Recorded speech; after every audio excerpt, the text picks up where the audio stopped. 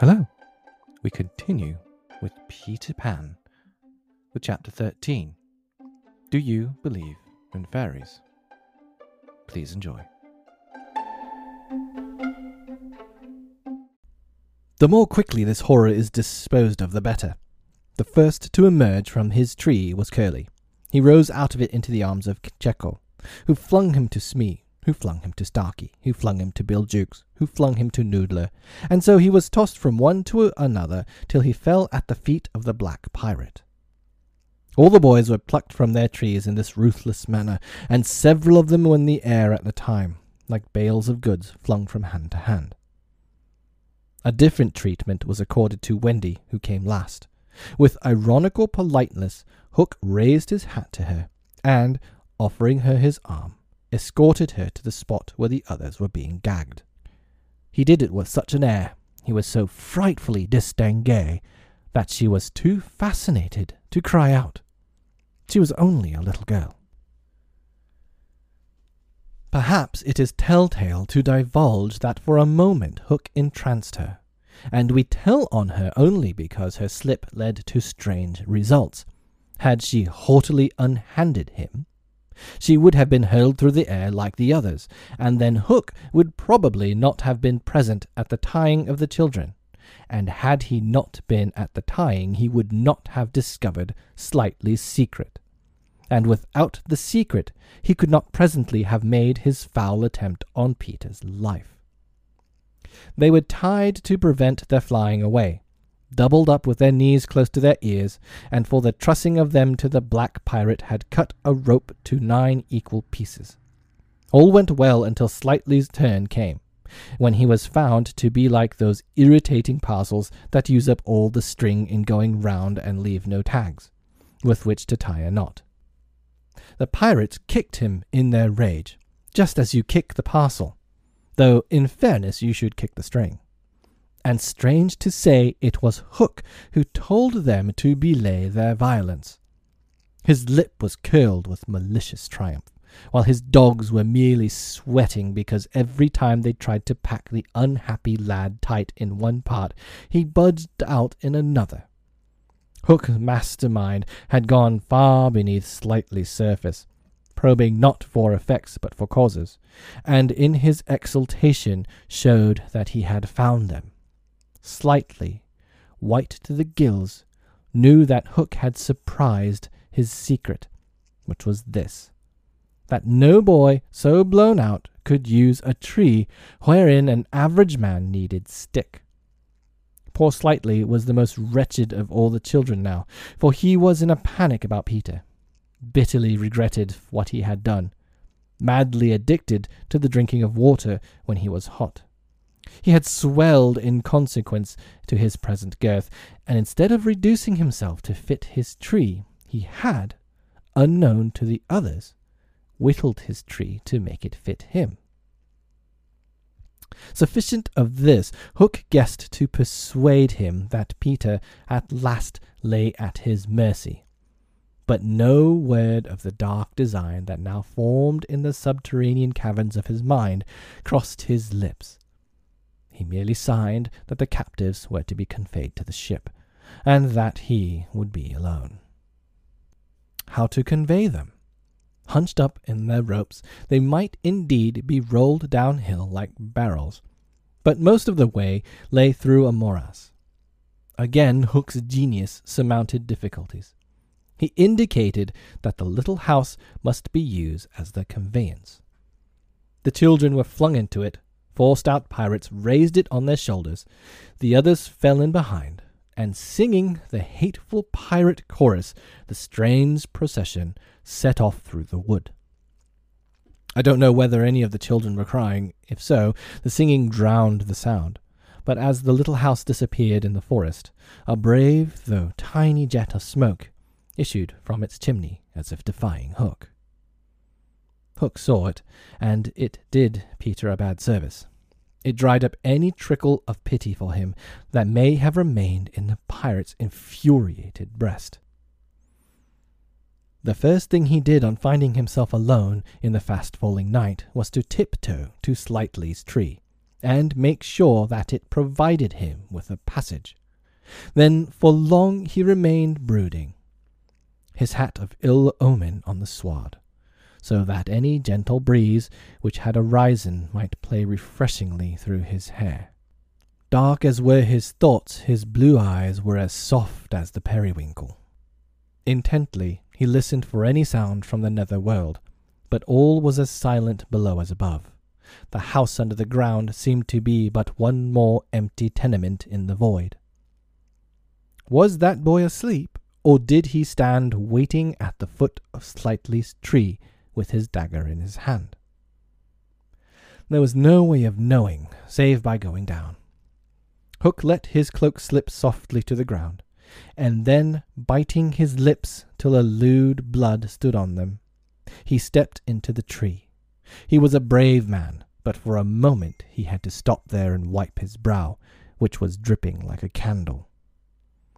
Then, silently, he let himself go into the unknown.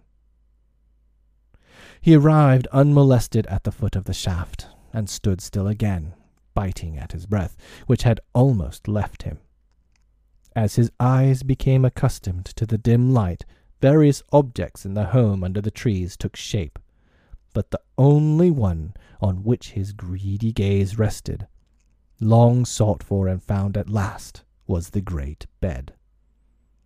On the bed lay Peter, fast asleep.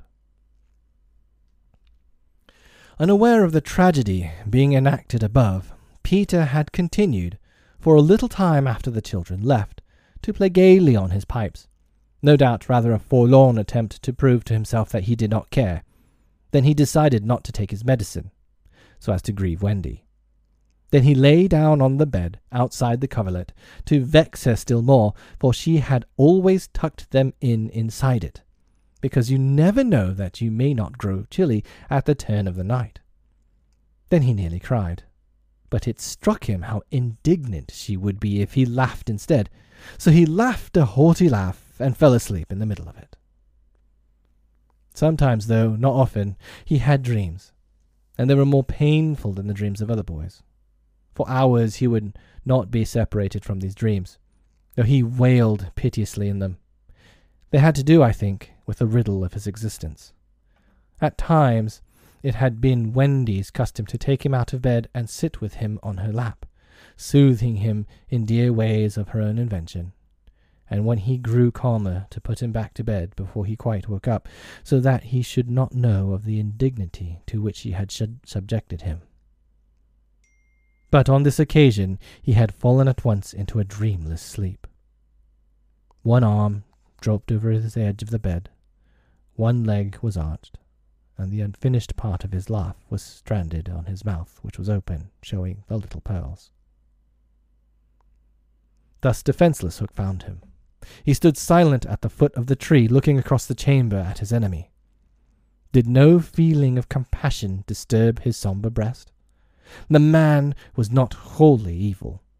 He loved flowers and sweet music, and let it be frankly admitted, the idyllic nature of the scene stirred him profoundly. Mastered by his better self, he would have returned reluctantly up the tree but for one thing. What stayed him was Peter's impertinent appearance as he slept. The mouth open, the drooping arm, the arched knee, they were such a personification of cockiness as, taken together, will never again, one may hope, be presented to eyes so sensitive to their offensiveness. They steeled Hook's heart. If his rage had broken him into 100 pieces, every one of them would have disregarded the incident and leapt at the sleeper. Though a light from the one lamp shone dimly on the bed, Hook stood in darkness himself, and at the first stealthily step forward he discovered an obstacle, the door of Slightly's tree. It did not entirely fill the aperture, and he had been looking over it. Feeling for the catch, he found to his fury that it was down low, beyond his reach. To his disordered brain, it seemed that the irritating quality in Peter's face and figure visibly increased, and he rattled the door and flung himself against it, was his enemy to escape him after all? But what was that? The red in his eye had caught sight of Peter's medicine standing on a ledge within easy reach. He fathomed what it was straight away, and immediately knew that the sleeper was in his power. Lest he should be taken alive, Hook always carried about his person a dreadful drug, blended by himself of all the death-dealing rings that had come into his possession. These he had boiled down into a yellow liquid quite unknown to science, which was probably the most virulent poison in existence. 5 drops of this he had now added to Peter's cup. His hand shook, but it was in exultation rather than in shame. As he did it, he avoided glancing at the sleeper, but not lest pity should unnerve him, merely to avoid spilling. Then one long gloating look he cast upon his victim, and turning, wormed his way with difficulty up the tree. As he emerged at the top, he looked the very spirit of evil breaking from its hole. Donning his hat at its most rakish angle, he wound his cloak around him, holding one end in front as if to conceal his person from the night, of which it was the blackest part, and muttering strangely to himself, he stole away through the trees. Peter slept on. The light guttered and went out, leaving the tenement in darkness, but still he slept. It must have been not less than 10 o'clock by the crocodile, when he suddenly sat up in his bed, awakened by he knew not what. It was a soft, cautious tapping on the door of his tree. Soft and cautious, but in that stillness it was sinister. Peter felt for his dagger till his hand gripped it. Then he spoke. "Who is that?" For long there was no answer. Then again the knock. "Who are you?" No answer. He was thrilled, and he loved being thrilled. In 2 strides he reached the door. Unlike Slightly doors, it filled the aperture, so that he could not see beyond it, nor could the one knocking see him. "It won't open unless you speak," Peter cried. Then at last the visitor spoke in a lovely bell-like voice. "Let me in, Peter." It was Tink, and he quickly unbarred to her. She flew in excitedly, her face flushed and her dress stained with mud. "What is it?" "Oh, you could never guess," she cried, and offered him 3 guesses. "Out with it," he shouted, and in one ungrammatical sentence, as long as the ribbons that conjurers pull from their mouths, she told of the capture of Wendy and the boys. Peter's heart bobbed up and down as he listened. Wendy bound, and on the pirate ship, she who loved everything just to be so. "I'll rescue her," he cried, leaping at his weapons. As he leapt, he thought of something he should do to please her. He could take his medicine. His hand closed on the fatal draught. "No!" shrieked Tinker Bell, who had heard Hook mutter about his deed as he sped through the forest. "Why not? It is poisoned." "Poisoned? Who could have poisoned it?" "Hook." "Don't be silly. How could Hook have got down here?"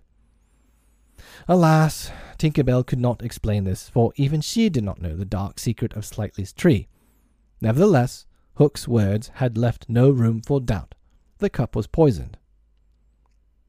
"Besides," said Peter, quite believing himself, "I never fall asleep." He raised the cup. No time for words now, time for deeds, and with one of her lightning movements, Tink got between his lips and the draught and drained it to the dregs. "Why, Tink, how dare you drink my medicine?" But she did not answer. Already she was reeling in the air. "What is the matter with you?" cried Peter, suddenly afraid. "It was poisoned, Peter," she told him softly. "And now I am going to be dead." "Oh, Tink, did you drink it to save me?" "Yes." "But why, Tink?" Her wings would scarcely carry her now, but in reply she alighted on his shoulder and gave his nose a loving bite. She whispered in his ear, "You silly ass," and then, tottering to her chamber, lay down on the bed. His head almost filled the fourth wall of her little room as he knelt near her in distress. Every moment her light was growing fainter, and he knew that if it went out she would be no more. She liked his tears so much that she put out her beautiful finger and let them run over it. Her voice was so low that at first he could not make out what she said. Then he made it out. She was saying that she thought she could get well again if children believed in fairies. Peter flung out his arms. There were no children there, and it was night time. But he addressed all who might be dreaming of the Neverland, and who were therefore nearer to him than you think. Boys and girls in their nighties, and naked papooses in their blankets hung from trees. "Do you believe?" he cried. Tink sat up in bed almost briskly to listen to her fate. She fancied she heard answers in the affirmative, and then again she wasn't so sure. "What do you think?" she asked Peter. "If you believe," he shouted to them, "clap your hands. Don't let Tink die." Many clapped. Some didn't. A few beasts hissed. The clapping stopped suddenly, as if countless mothers had rushed to their nurseries to see what on earth was happening. But already Tink was saved. First her voice grew strong. Then she popped out of bed. Then she was flashing through the room, more merry and impudent than ever. She never thought of thinking those who believed, but she would have liked to get at the ones who had hissed. And now to rescue Wendy. The moon was riding in a cloudy heaven when Peter rose from his tree, begirt with weapons and little else, to set out upon his perilous quest. It was not such a night as he would have chosen. He had hoped to fly, keeping not far from the ground so that nothing unwanted should escape his eyes, but in that fitful light to have flown low would have meant trailing his shadow through the trees, thus disturbing birds and acquainting a watchful foe that he was astir. He regretted now that he had given the birds of the island such strange names that they are very wild and difficult of approach. There was no other course but to press forward in redskin fashion, at which he happily was an adept. But in what direction? For he could not be sure that the children had been taken to the ship. A light fall of snow had obliterated all footmarks, and a deathly silence pervaded the island, as if for a space nature stood still in horror of the recent carnage. He had taught the children something of the forest lore that he had himself learned from Tiger Lily and Tinker Bell, and only knew that in their dire hour they were not likely to forget it. Slightly, if he had an opportunity, would blaze the trees, for instance. Curly would drop seeds, and Wendy would leave her handkerchief at some important place. The morning was needed to search for such guidance, and he could not wait. The upper world had called him, but would give no help. The crocodile passed him, but not another living thing, not a sound, not a movement, and yet he knew well that sudden death might be at the next tree, or stalking him from behind. He swore this terrible oath, Hook or me this time. Now he crawled forward like a snake, and again erect, he darted across a space on which the moonlight played, one finger on his lip and his dagger at the ready. He was frightfully happy.